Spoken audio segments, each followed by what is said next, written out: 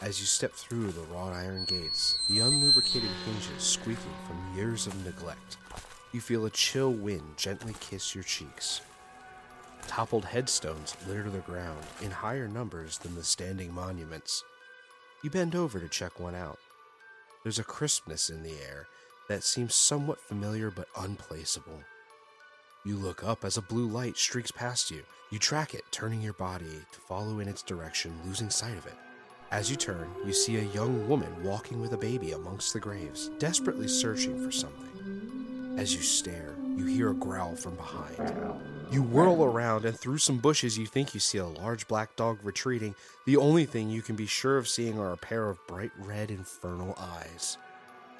You turn tail and see a house in the distance. You sprint in that direction. Somehow, it never seems to get closer. Suddenly, you hear a loud spinning in place, nearly falling over. You come face to face with a haggard, one-armed man. "Get out of my cemetery," he growls, pointing a lantern in a direction. You stammer out an apology and turn back around. The house is gone. You're in Bachelor's Grove Cemetery, and coincidentally here with us. Welcome back to the Infinite Rabbit Hole. Imagine that this line represents time, present 1985, future, past. Prior to this point in time, somewhere in the past, the timeline skewed into this tangent, creating an alternate 1985. Alternate to you, me, and Einstein. Funk. Reality for everyone else.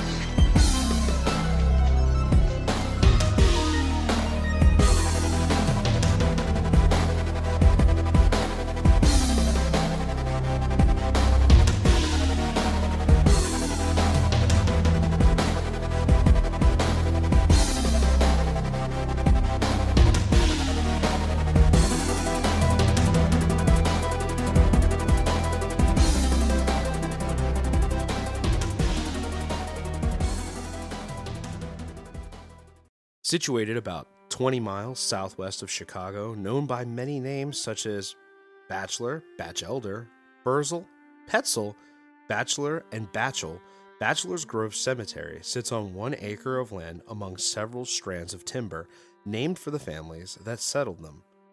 The Batchelder family settled there in 1845 and is commonly referred to as the origin of the name.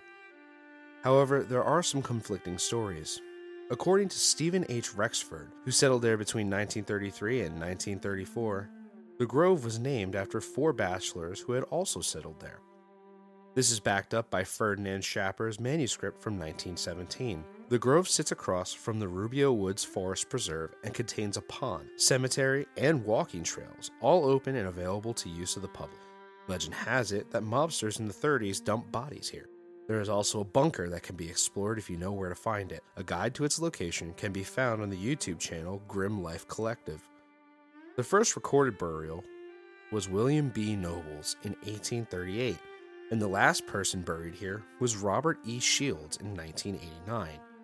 In that time, the graveyard has undergone several phases of popularity, as sort of a lover's lane, and in the 60s and 70s, talk of satanic rituals taking place here permeated the surrounding area. What was left behind from that period were several records of grave robbing and tomb opening. The paranormal stories for the place really took off in the 1950s and were comprehensively compiled by P. Cropia, founder of the Bachelor's Grove Cemetery and Settlement Research Center.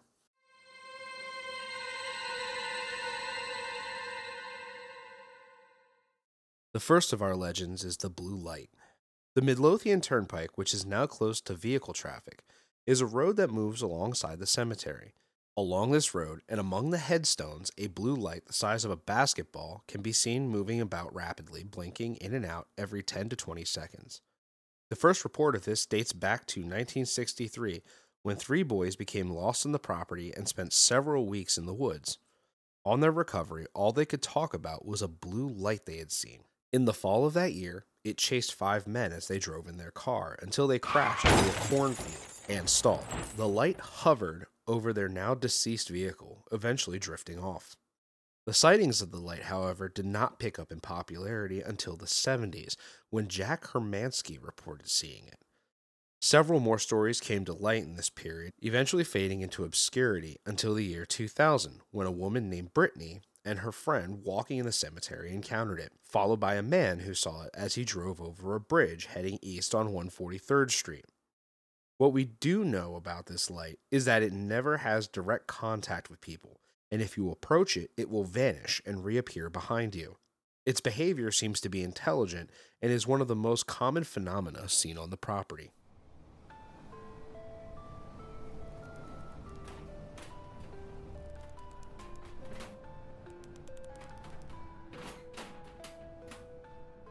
Madonna of the Bachelor's Grove, aka White Lady.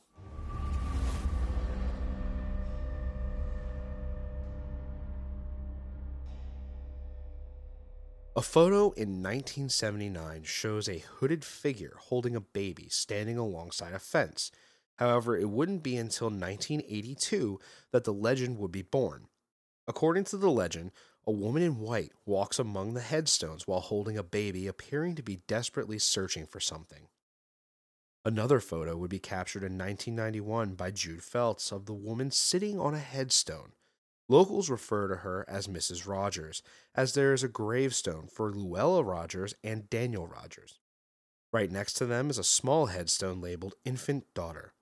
Records indicate, though, that this is a headstone to replace Emma Fulton's, which went missing.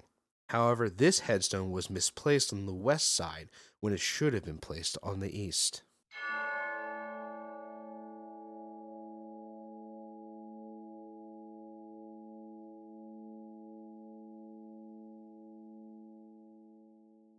Our third tale is of the phantom dog.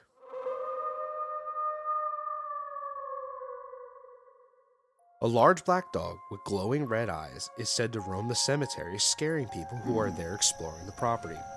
The first known sighting was in the 1980s when two men began investigating some lights they saw flickering. At one point they turned about, and that's when they saw the dog, fading into nothing. After that, reports of a large black dog hanging around near the entrance to the road that vanishes when it's approached became to come in. On occasion, it's even said that the dog will approach people but will never make physical contact, disappearing before it's even possible to touch it.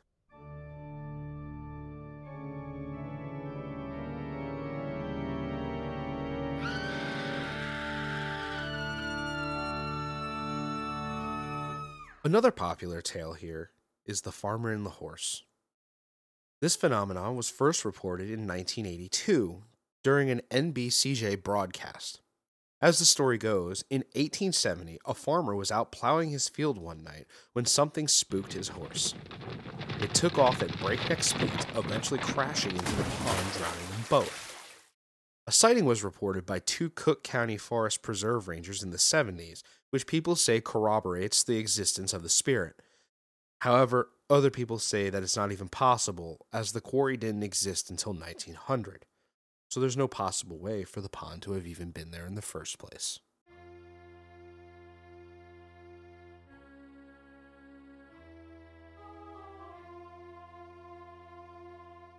Caretaker.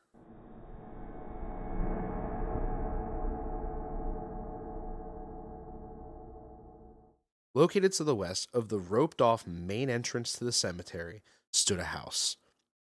Legend states that the caretaker of the cemetery lived inside the house with his family. On one cold night, he went crazy and walked through the house, killing every single one of them, then ending with himself. Sorta sounds like Amityville. Stories of encountering this ghostly apparition are common and vary between him carrying a shotgun or an oil lantern. The earliest tales state that he will merely tell you to leave the property. The most notable story is of two college kids hanging out at Bachelor's Grove. As they moved about the property, they eventually bump into an old man who tells them to leave. They tell him they are there to see the blue lights and the legendary disappearing house. The man tells them that the blue lights aren't real, but the house is. It was his, and they should definitely go see it. As they walk, the man is behind them when suddenly the light goes out. They turn around and he's gone.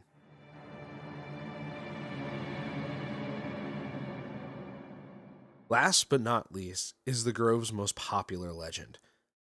There is a house that people claim to see, but that it also seems to disappear. As you approach it, it will appear to shrink into nothing. Other times, it will be spotted in one place on an initial visit and be completely gone on the next. At a distance, it's reported to manifest as a two-story 1880s to 1890s vintage Victorian home.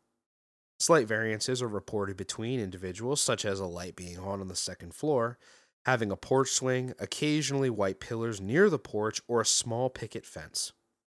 Several homes once existed on the entirety of Bachelor's Grove, but were either bulldozed or control burned. There is a speculation that none of the homes ever actually existed near enough the cemetery to make sense of the sightings. However, a 1951 aerial photo shows that there could be a rectangular foundation in the area most commonly noted for sightings.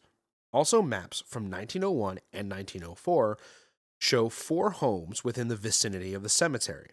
This is by far not the only legend of a disappearing house, though, that has an accompanying spirit from around the world. One of the most famous of these tales is the common boogeyman story told to children of the Baba Yaga, a witch whose house stands on chicken legs that will take them if they wander too close.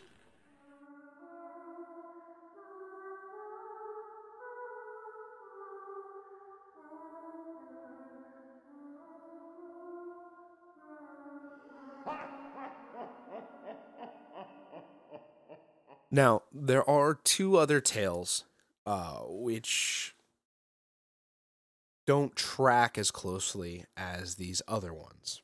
One is of the Yellow Hat Man. So the stories go that there will be red orbs, sort of like the blue light. And when following these orbs, suddenly you will see a man in a yellow suit and hat appear in front of you, and then he'll just vanish. These stories are very few and mostly unsubstantiated. The claims are hazy at best. So I didn't really dedicate an entire section to this because it would have been 3 sentences long and honestly not all that interesting. Now, I didn't even bring it up during the episode, but there is a legend of the man with a hook hand, which is just like every other campfire tale that we've heard as ghost stories. The first time I heard that story, I was a kid. I was like 4 or 5. My aunt told it to us around a campfire trying to scare us. She was successful and gave us all nightmares. But the idea is that if you park your car and you're there doing inappropriate things in public with another person, that there's this guy with a hook for a hand and he'll come mess your car up and scratch it and potentially even cause physical harm to you. This story is so common in so many locations that it doesn't even bear weight. It just sounds like somebody took a story and applied it to a spot and said, yeah, people believe that. There's enough ghost stories here. So, thoughts on all the stories revolving around Bachelor's Grove. For those of us interested in the paranormal, this place is an extremely interesting aspect of study. A number of the stories are believable when it comes to the lore of hauntings, some of it less so. So the woman in white is one that I really like to focus on. So there's this idea that she's holding a baby and it looks like she's searching for the baby's grave to put it back. There is the fact, though, that the child that she's holding might not be hers at all, as the infant daughter's headstone was placed incorrectly after it was stolen. See, the cemetery itself has been vandalized on numerous occasions, especially back during the Satanic Panic and when teenagers were frequently in the place as a lover's lane. So they tried to replace this headstone, and it's my personal opinion that it's not her baby that she's holding. I think what she's looking for is the correct grave. Like, she's trying to return the baby to the right spot, to its rightful parents. And she's sort of in this indefinite search for that spot. The other one that I like is the Black Dog's story. It really kind of clicks home with a lot of Black Dog lore. Things like the Black Shuck and Hellhounds and things like that. It follows that pretty well. The other thing that doesn't really track with me, honestly, is the most popular legend, the Disappearing House. Given how hauntings themselves go,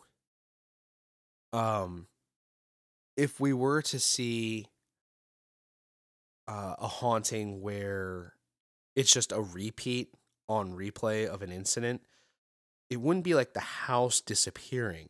You would be able to find the house and you would be able to witness the spirits inside going through whatever horrendous scene took place. You wouldn't be able to see it and like try to get to it. It would just straight like, that's not really how those sort of hauntings work. But it does kind of correspond with legends throughout the world of various disappearing houses. And, I did see a lot of them for like Eastern lore and mythology when it comes to haunting, and as well as in places like England. So, I don't know. It doesn't really track with me just because of what I know of how hauntings are and how they're supposed to work. But maybe.